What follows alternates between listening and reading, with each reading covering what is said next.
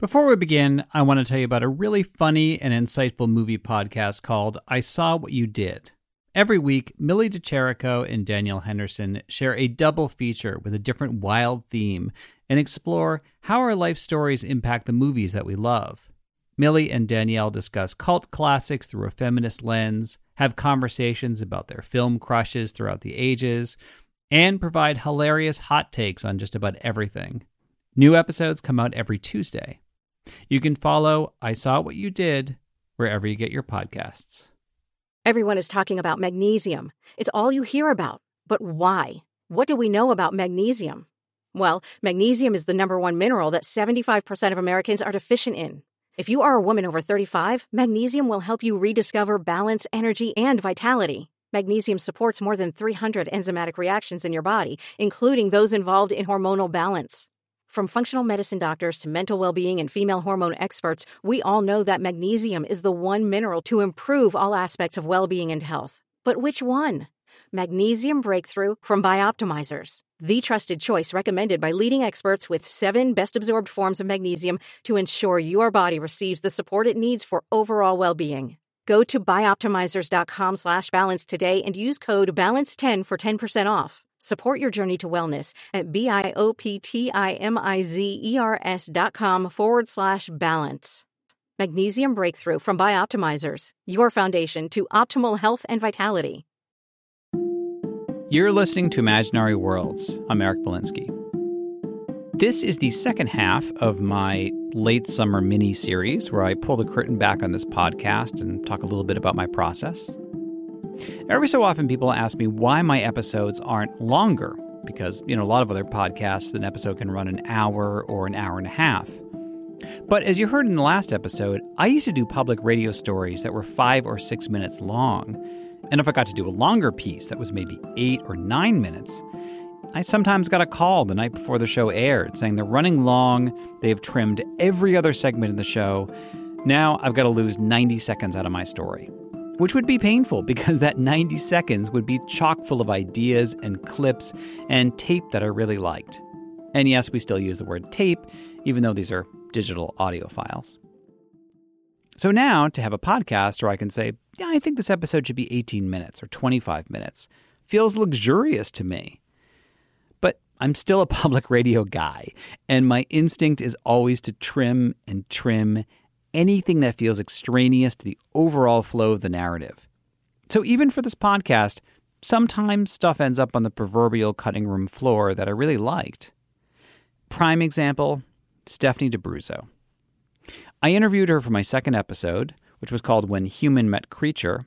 I looked at whether a puppet or a CG character, a computer-generated character, was more believable. And besides Stephanie, I interviewed my friend Charles, who was a digital animator. But Stephanie had so much more to say about her career as a puppeteer and what it was like to work on Sesame Street, which I loved, but the tape just felt like it belonged in a different episode. So I'm very happy to have the opportunity to play it for you now. Now, if her name, Stephanie D'Abruzzo, sounds familiar to you, you might be a fan of Avenue Q, the Broadway musical about puppets who had very adult problems. She developed and performed the character Kate Monster. I'm kind of pretty and pretty damn smart. You are! Thanks! I like romantic things like music and art. And as you know, I have a gigantic heart. So why don't I have a boyfriend? It sucks to be me. Me too! It sucks to be me. It sucks to be me. It sucks to be Brian. At first, Avenue Q was initially conceived as a television show. Oh, was it? Yeah, it was the first title was Avenue Q Children's Television for 20-somethings. And then it became very obvious early on that it was best done as a stage show, and I was one of the first believers in that. And when we did the first readings of it, we didn't try to hide the puppeteers. We were at music stands. We just held the puppets, and everybody said, what a bold, creative choice that was to show the puppeteers. And we all went, thank you. Because there had been no intention to show the puppeteers until we realized, oh my gosh, our faces are going to be the subtitles for the characters' emotions.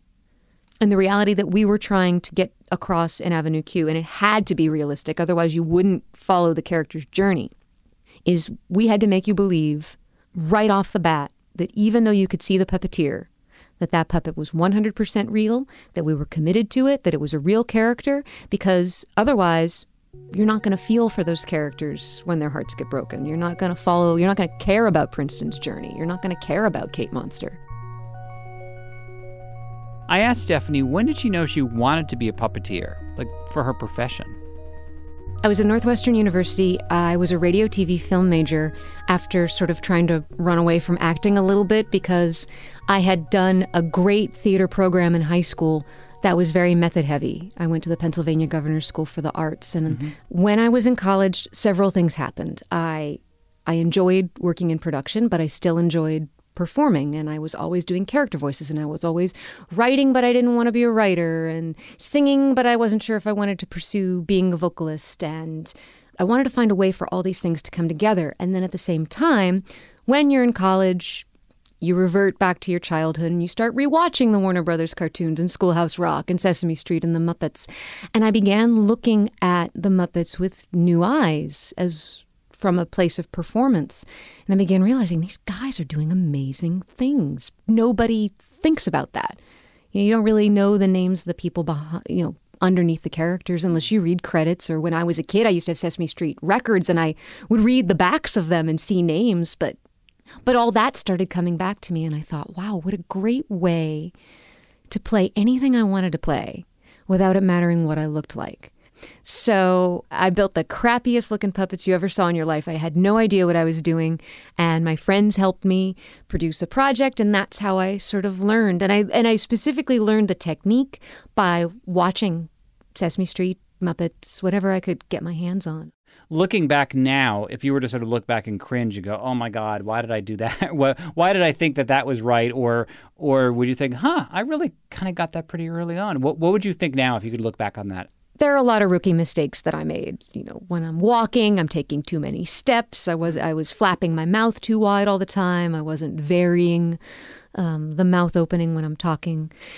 But a lot of it was really fine-tuning stuff, and I learned from the best. I mean, once I started working with the Muppet performers at Sesame Street and doing other Muppet projects and non-Muppet puppetry projects back when there were other puppet shows on TV. So what is that? Is the training like they just kind of throw you in there, or do they have to give you some kind of Muppet boot camp before letting you go on? There was a time when there was a lot going on, when all of the Muppet characters were under the control of the Jim Henson Company, where there would be auditions, and then there would be these things called workshops, where you would kind of work on things, but it was they were kind of also auditions. You kind of tweak things and learn things, but it wasn't really a boot camp. And sometimes you'd get thrown into something. I mean, mostly Sesame Street has become a major training ground for new Muppet performers because it had the most consistent schedule. And back when I started, they were taping 6 or 7 months out of the year. That production schedule's decreased quite a bit, but there was always going to be a day where there was a group scene. So newbies could be thrown in the back or into a right hand or doing a butterfly in the background so that you're on the floor in a professional setting, but you're not doing heavy lifting yet. Yeah. And you sort of move up from there. Mr. Count, does that mean counting school is over? No. It is not over till the bell rings. One ring. And rings, 2 rings. And rings. So when you were seeing somebody that, was incredibly experienced and you thought, "Oh my God, this person's incredible. I'm learning so much by watching them." What are some of the things that just seem magical that they were doing? Well, it's the effortless quality that appeals to me the most. And that's what I love the most about doing it is you really let yourself go. You really immerse yourself in it. You can't think about being self-conscious at all. And a lot of times, even though it might not make it to tape, in between takes, there's a lot of play back and forth. Really? So you're improvising in character, and sometimes it's appropriate, and sometimes it's very inappropriate. But that's how you learn to create new characters, or that's how existing characters develop new relationships Really? that writers might not have thought of before. Yeah. It's play is a really big part of the Muppet world. But it's funny, the thing that always amazes me, like when a puppet's on a talk show, Yeah. that to me is one of the most mind-blowing things. Like I saw Kermit was on Jimmy Fallon the other day. Yeah. And the naturalness of that interaction is kind of mind-blowing to me. And Steve's been doing Kermit for, almost 23 years now. And he knows how Kermit would respond to most instances. Now, yes, a lot of times there are pre-interview questions and sometimes there will be gags written for characters. But a lot of what Muppet performers do is off the cuff, and they're so in tune with their characters because it's just one person playing that character. So they know if he's been on Fallon before, he can make a reference to the past. And it's not just about a joke. It's about the character comedy. You were on back in 1956? It was way back there. Yeah. And I like to come back every 70 or maybe every 58 years. Yeah.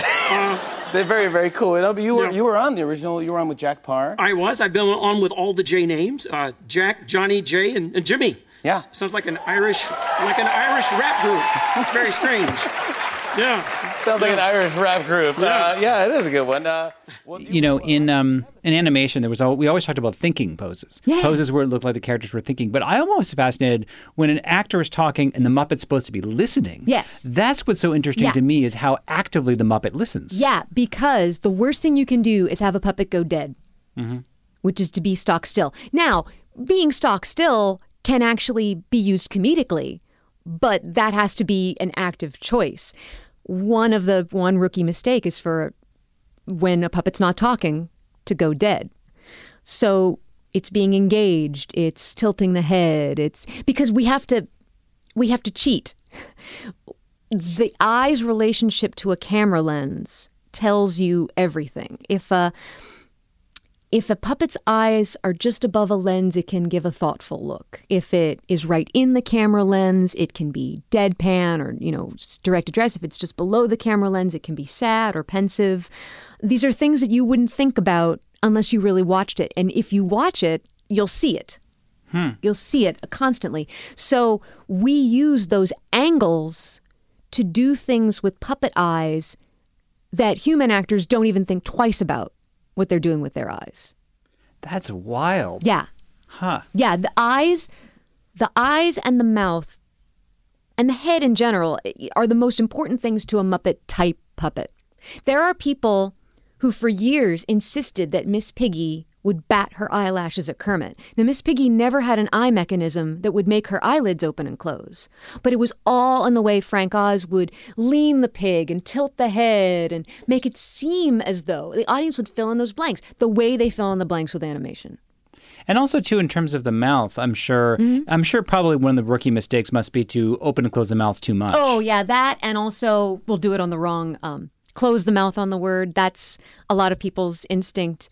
Is to close their hand on the word, A, B, C, D. You see a lot of kids start to learn to puppeteer, even adults.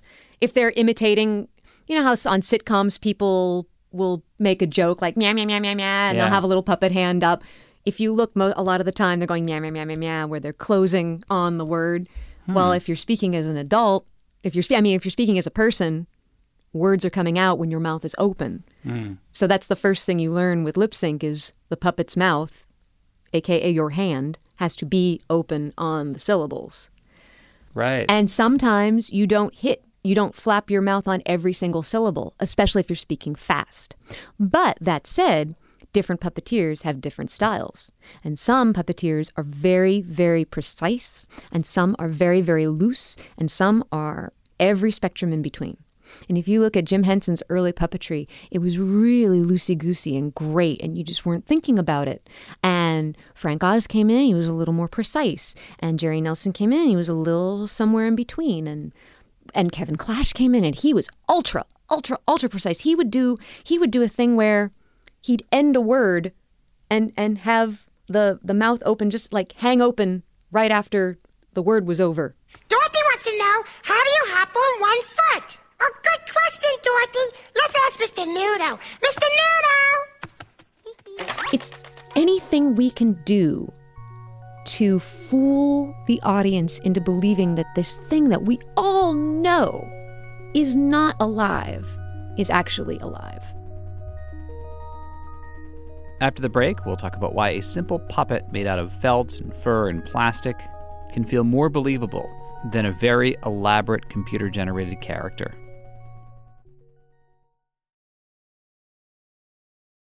Now, as far as animation goes, I think there are some things that I think gravity is a big part of it. Like just getting that weight of a human as a CG character is walking, to get that feeling of gravity. Whereas we don't have to worry about that. Gravity helps us. All the technology in the world can't really portray, you can put up all the green blocks with dots on them, but if you're patting Grover on the head, there's just no way to replicate that in a really truly believable way. With CG, it's getting there, believe me, I know that, but there's also a look on the human's face who's doing that rubbing on the head. They know. They're right there with Grover. Here it is, Sarah Jessica. I have brought you Big. Super great. Oh, thank you.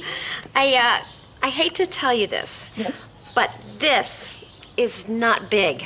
But of course it is. It is a big pumpkin. No, that's right. It is. It's kind of big. Well, with short notice.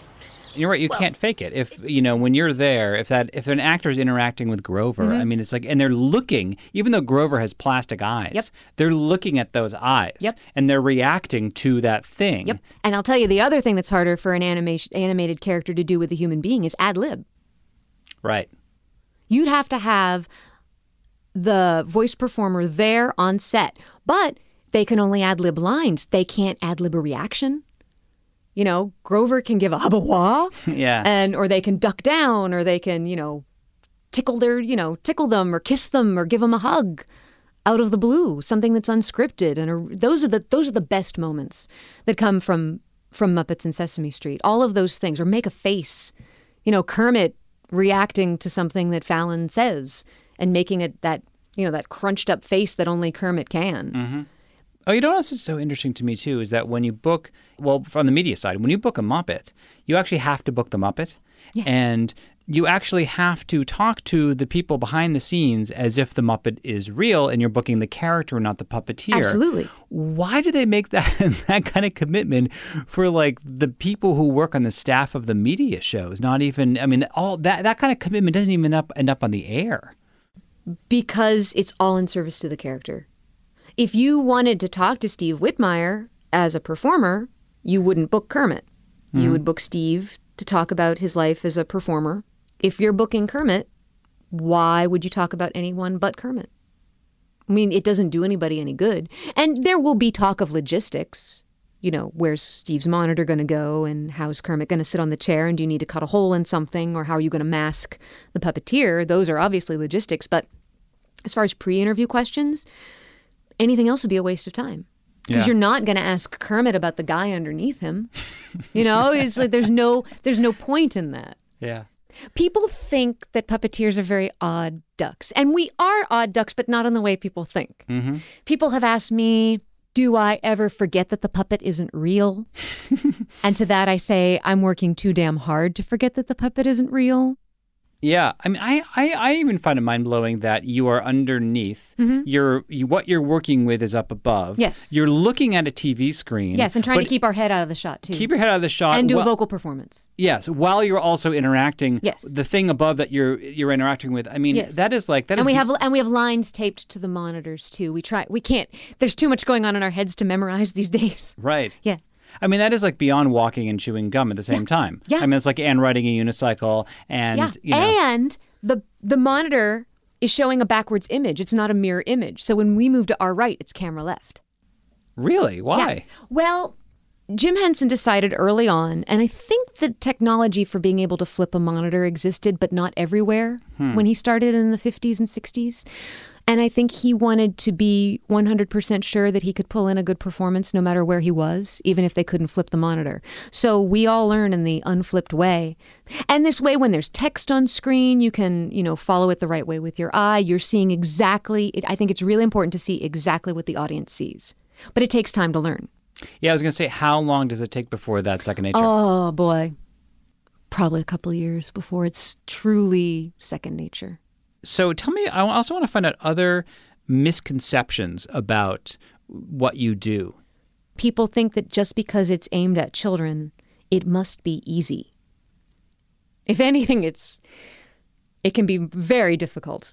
Because you have a lot of, certainly if it's educational in any way, it's hard enough to be funny, but to be funny and hit curriculum beats and to do something correctly and teach something in a way that's efficient and true and that a kid will understand and keep eyes on, there you're really juggling. But people just think, oh, it's a kid show. I would get more respect if I made a living as an extra, not with a puppet on my hand. Because people think that's real. Yeah. I could do the exact same thing with or without the puppet on my hand. The only difference is it's a lot more believable with the puppet on my hand because, you need a lot of... Say I were to play a little boy, I would need a costume. I would need to do something different with my hair. I would need to maybe try to look smaller than other people if I were to play a kid on stage. Whereas you throw on a well-built puppet that is constructed to look like a little kid and you hide me and you take my face out of the picture, it's a lot more believable. By the way, Stephanie has done some pretty great work without puppets. She starred in the musical episode of Scrubs, the sitcom set in a hospital. She played a woman with a brain aneurysm, which made her think that everybody was singing when they were supposedly just talking. What's going to happen? And will I be alive tomorrow? What's going to happen to me? You're going to be okay. That's what's going to happen. Everything's okay. We're right here beside you. We won't let you slip away. Plan for tomorrow, 'cause we swear to you, you're going to be okay. Imaginary Worlds is part of the Panoply Network. You can like the show on Facebook. I tweet at @eMolinsky.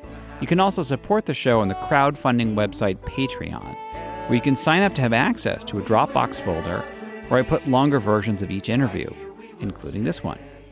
Just click the donate button on my site, imaginaryworldspodcast.org. You're going to be okay. We hope. Season 3 begins in 2 weeks with a 5-part series on a genre that I haven't dealt with that much so far in this podcast, magic and fantasy. So get ready to apparate.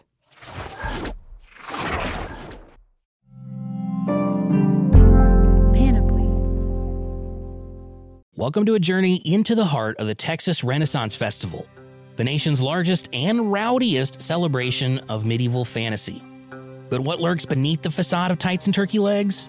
Well, we dove deep into the empire to uncover a history marred by mystery and misconduct, murders, assaults, and other crimes that tarnish its legacy. This isn't just a fairy tale, it's a cautionary tale of power, fantasy, and the consequences that follow when they all collide. Search for Crime Waves Renaissance Texas on Apple Podcasts, Spotify, or wherever you're listening now. In the 1970s, John Todd burst onto the evangelical scene with a shocking tale. He claimed to be a former witch, involved in a then unheard-of secret organization called the Illuminati, and urged Christians to prepare for a violent world takeover. First of all, the number one weapon in everybody's home should be a 12-gauge pump shotgun. Hear the amazing story of one of the originators of the modern-day conspiracy theory. From Magnificent Noise and Sony Music Entertainment, this is Cover Up, the Conspiracy Tapes.